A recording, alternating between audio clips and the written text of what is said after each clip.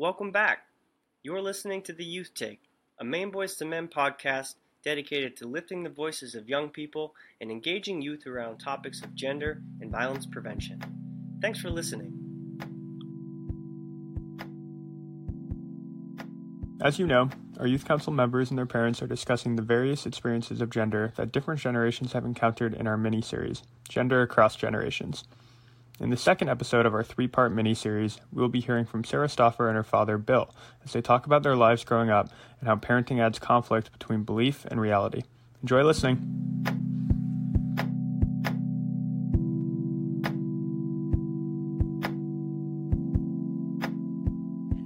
Hi everyone, my name is Sarah. I am a student at Hofstra University. Hi, I'm Bill Stauffer, and I'm a small business owner, a writer, and Sarah's father. Dad, for the first question, what is your definition of gender and how has it changed since your youth? I don't know if I've really thought about definition of gender beyond like a physicality. Like literally what makes up gender in terms of body parts. Well, I think it's changed a lot. And it evolves over time. It's still evolving. Since you point out things that I need to be aware of occasionally. But, you know, when I was growing up, and my parents are fairly liberal, we still, initially anyway, my older brother and I were funneled toward, you know, playing hockey, learn how to drive the boats and things with my dad, helping them paint the boat, get it ready for the season. Whereas my sisters, you know, whether it was how their rooms were painted or the Christmas gifts they were given, there was definitely clear gender delineations initially. But I think perhaps because, at least philosophically, my parents were still open to us being who we wanted to be. When my youngest sister wanted to play on the boys' hockey team, they had no issue with it. So I think there were even some challenges to maybe some of the gender stereotypes when I was young, even though we didn't think of it from a philosophical standpoint. I think I went through other changes when I went to college and took a few women's studies courses. And that included classes like man-made language, where you learn about especially in the English language, you learn about a lot of the patriarchal aspects to the language.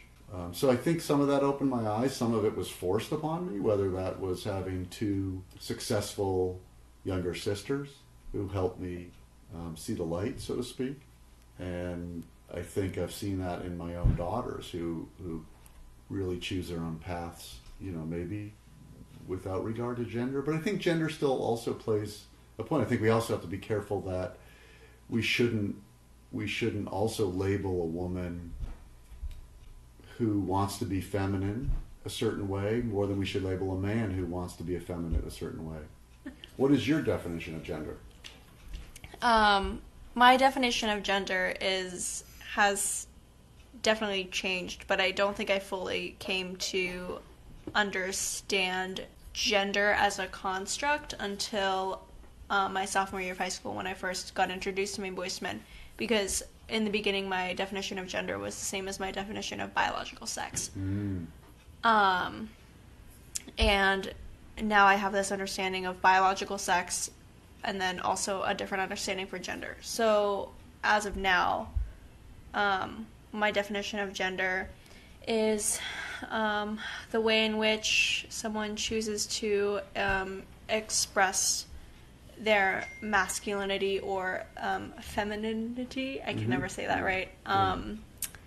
And to what extent they wish to express themselves as one or the other. And and obviously one end or the other of the spectrum, because I do now understand gender as a spectrum as opposed to a binary. Yeah. It's not black and white. There's a lot of gray.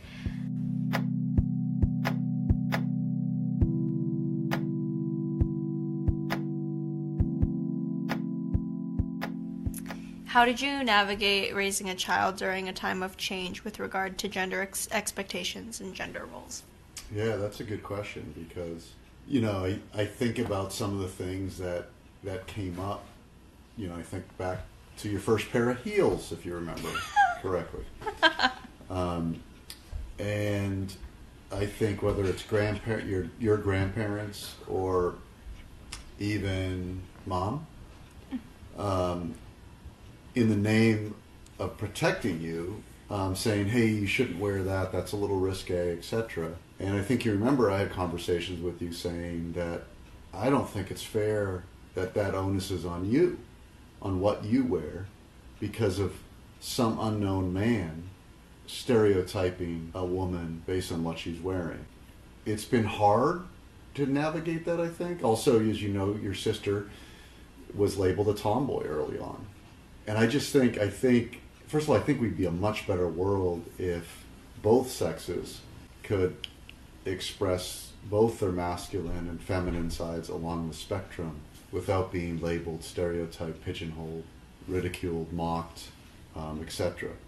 I think it would be healthier for everybody, because I think men who want to appear only masculine are suppressing probably some feminine attributes. And at the same time, I think women also probably might not feel comfortable or feel it's in their right to assert themselves, so to speak. So I agree with what you were saying earlier. I think it is a spectrum, and I think the more we feel free to travel along that spectrum, the better we'll be. But I'm sure there's areas, whether it was the color of your rooms or whether it was gifts we got for you, I'm sure we consciously or subconsciously pushed you both into certain feminine. I remember going shopping with Tori and Mom and getting frustrated because we couldn't find what she wanted. I said, let's go over to the boys section, and boom, she found what she wanted. And now I think she's made her own style, which is, I can't describe it. It's just her, right? Mm-hmm. And I think you've done the same.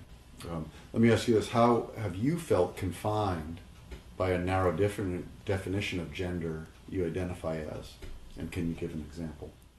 I think I do. I am lucky in the sense that once I was able to verbalize what I liked and didn't, it didn't really come down to gender. At least not, like, I didn't feel constrained growing up in how I expressed myself in regard to gender. Because I grew up with, like, Polly Pockets and Barbies and American Girl dolls, but I also grew up with Lincoln Logs and Legos and train sets and swimming and playing in mud and running, chasing people, my friends and whatnot. And I grew up boating, and, as we got older, we were able to help my dad with the boat a lot, which is something he did with his dad. So in stacking wood. Yeah, stacking wood, painting.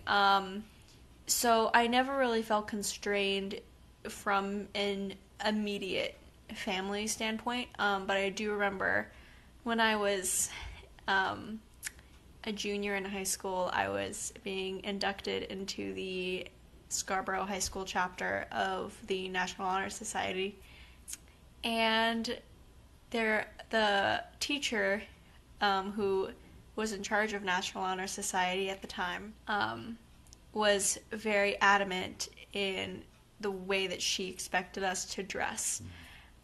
We had a whole pamphlet full of information. Boys were supposed to be in coat and tie and nothing else, and girls were supposed to be in some kind of, whether it was a dress or a skirt or a shirt and a skirt, and it had to hit us at the knee or below, and we had to sit a certain way to I'm sure everyone's heard act like a lady. At least if you're female identified, you've heard that plenty of times. So yeah, I think that was definitely one time I felt pressured into dressing a way that I wouldn't have necessarily dressed in that sense. And I know a lot of my friends, I have a lot of friends who aren't just big skirt people, and so they would have wanted to wear nice slacks and a shirt maybe, and they couldn't do that. Yeah, I guess that's an example. I didn't really have that much of a problem with it because I do enjoy on occasion getting dressed up, and dressing very feminine, so I didn't have much of an issue with it, but I took issue with it because I had friends that I cared about who had issues with it, so. Do you remember any instances from your youth when you were expected to behave in a certain manner based on your gender, and did this ever conflict with your values or beliefs? Yeah, sure. I mean, I think I'm not necessarily from so much maybe from my parents, but certainly from my peers. You know, you're expected to be, you know, I played ice hockey, so you're expected to be, you know, rough and tough, and if you got hit too hard, certainly not cry. I think probably one of the biggest things would be on how, now this would have been, you know, early 80s, how we were expected to behave around other women or other girls in high school and middle school, you know, like we really thought that it was like a conquest at times. You know, I don't think there was Maine Boys to Men or anything like that back then. Really very little talk of you know, healthy relationships, and that it's, you know, it was all like a race to whoever could lose their virginity the sooner the better, because that gave you status. So I think, yeah, there was a lot of pressure. And then thinking my best friend in high school who was gay, and I didn't know it, you know, I didn't know that until much later. So back in that time, you know, we had no understanding of sexuality, sexual preferences. What are you noticing about the changing nature of gender among youth culture at this time? I think that's an appropriate question after what I just told you, you know, about the expectations of my youth. Yeah, I don't know. I think that because I'm kind of growing up in that time of change, it's happening, you know, as I'm happening, and so I don't feel that I probably notice it as much as someone who might have grown up, you know, when you were, and then seeing how it is now. I think that shift probably seems greater. But from a Maine Boys to Men point of view, I remember, you know, being a sophomore in high school and facilitating one of my first trainings, and I didn't really know a ton about what I was doing. I knew the content really well and I believed in it, but I didn't fully understand what kind of pushback I might get. And I was also a sophomore facilitating a room full of seniors. Not only was I female, but I was also 2 years their junior. And I wasn't very well received. A couple of seniors came up to me and told me that this information was really useful and that they had never thought about gender in that sense. We got a lot of pushback from male-identified students, and now when I'm facilitating seniors in high school, I'm almost getting the opposite reaction, where they're like, oh yeah, like we don't really have an issue with, you know, narrow masculinity and, you know, these sort of gender constructs, and it differs between high schools, but in general, even within the short period of like my 4 years of high school and now I'm almost halfway through college, that's only like 5.5 years, almost 6 years, and we're already starting to see a shift of a greater number of students being able to comprehend topics like narrow masculinity and how that funnels into boundaries and consent and healthy relationships, and sort of how they interact with, you know, their peers, and how, you know, how they communicate, how they're comfortable being interacted with, you know.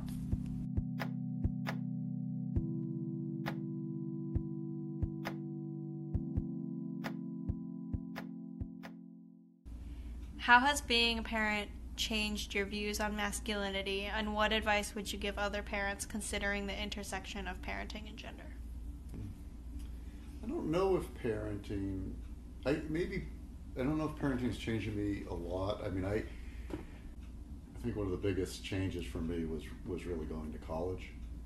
Just in the courses I took, and then also outside of that, just quite honestly learning about homosexuality, learning about gender issues, things like that. That going from kind of that small town mentality to like, wow, there's a bigger world in many, many ways, right? But I think where parenting comes into play is you're then faced with the ways you're brought up that can be very ingrained, that are passed down generation to generation. The bad things we hope we shed a little bit as we go on, right? But you're faced with those things that sometimes fight against your philosophical beliefs, right? And what I mean by that is, philosophically, I don't think anybody should tell you how to dress. I mean, within reason, right? Like from a health standpoint, you shouldn't go into a restaurant without shoes and a shirt, right? I think what you understand what I'm saying is, though, is that trying to put that into practice and reality with your own children when they might be going out on a date or a friend, that's where I think the conflict can be challenging. I think we've done a pretty, I say we've done a pretty good job, but only because I feel like we have two good kids that have good judgment. How have messages of gender stereotypes proliferated by media, institutions, and family and friends influenced your understanding of gender? I think that it had influence over me up until my sophomore year of high school. I think that even though I, am proudly female identified and I don't mind, dressing in, certain ways, I think that I would, in terms of how I acted, I think that the way, especially female identified members of my family have influenced me in a way that made me a people pleaser, especially with like my peers. And then once I took my first training in Maine Boys to Men, I think that now what media and certain family members inspire in me when they, say something or do something that might contradict my beliefs, my belief system with a Maine Boys to Men lens on, I think that they more inspire a stronger level of defiance than they previously did. Yeah, I don't really think they influence me in how I choose to express myself or behave. Now I think that they make me more apt to continue this work. And I'm able to almost see it more. How have you felt supported in your gender, in your relationships, whether it be family, friends, professional, or romantic relationships? Wow. Trying to end on an uplifting note. Yeah, well, I mean, I'm a white male in the United States of America, so it's hard not to feel supported, right? I mean, no class or gender has had more opportunity in the history of the world, in some ways, right? But I think, in all seriousness, I think I am supported. Like, in some ways, I think it can be challenging. I'm the only male in this household, so in some ways, I think sometimes y'all put the male stereotype on me, in the breadwinner, or who's going to go fix that, blah blah blah. But on the same token, I feel very supportive. When 2 years ago I lost a very good friend in John, I felt that it didn't matter. I could cry and cry openly with all of you. I've always felt that. I've always felt that nobody in this household would ridicule me or expect me not to share my emotions.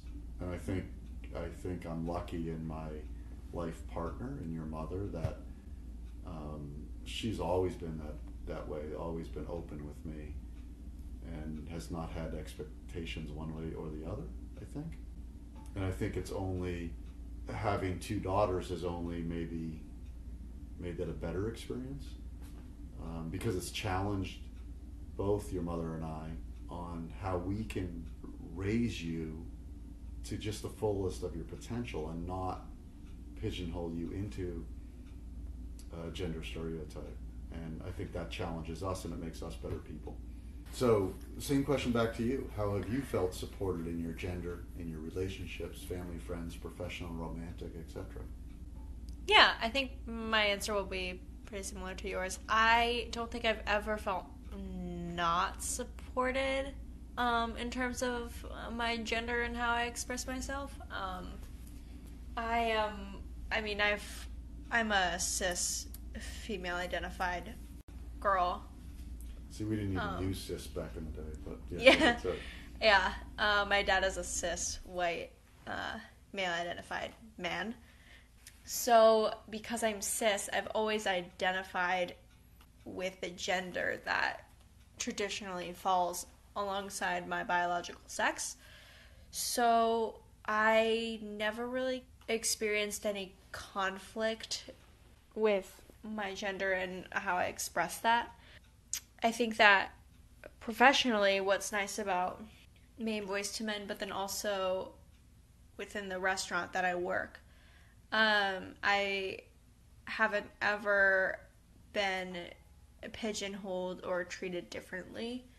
When I started working there, I was one of the only girls who worked there, but they didn't treat me any differently. They didn't train me in any one particular area because they thought I would be better or worse at it. But I think that is because I was predominantly trained by one person, and that one person has continued to work with me for the past 4.5 years I've worked there. Because I have had other managers who were slightly misogynistic and probably would have trained me one way or the other, depending on my gender. But I think that I was lucky in the manager who stepped up to train me and work with me. And the same goes with Maine Boys II Men. I've never felt like I couldn't do something because I was female identified. I feel like I'm really lucky in that sense, that I've never experienced like extreme conflict with regard to my gender expression. Especially the work and especially that industry, you know? Yeah. Because the restaurant industry does have a little bit of a history, although, my mindset goes so far back, so. Yeah. You go into like David's restaurant now and there's as many female chefs as male chefs in the kitchen, and same thing in the serving station, so. Yeah. Well, thank you for doing this with me. You're welcome. Thanks for having me. Of course.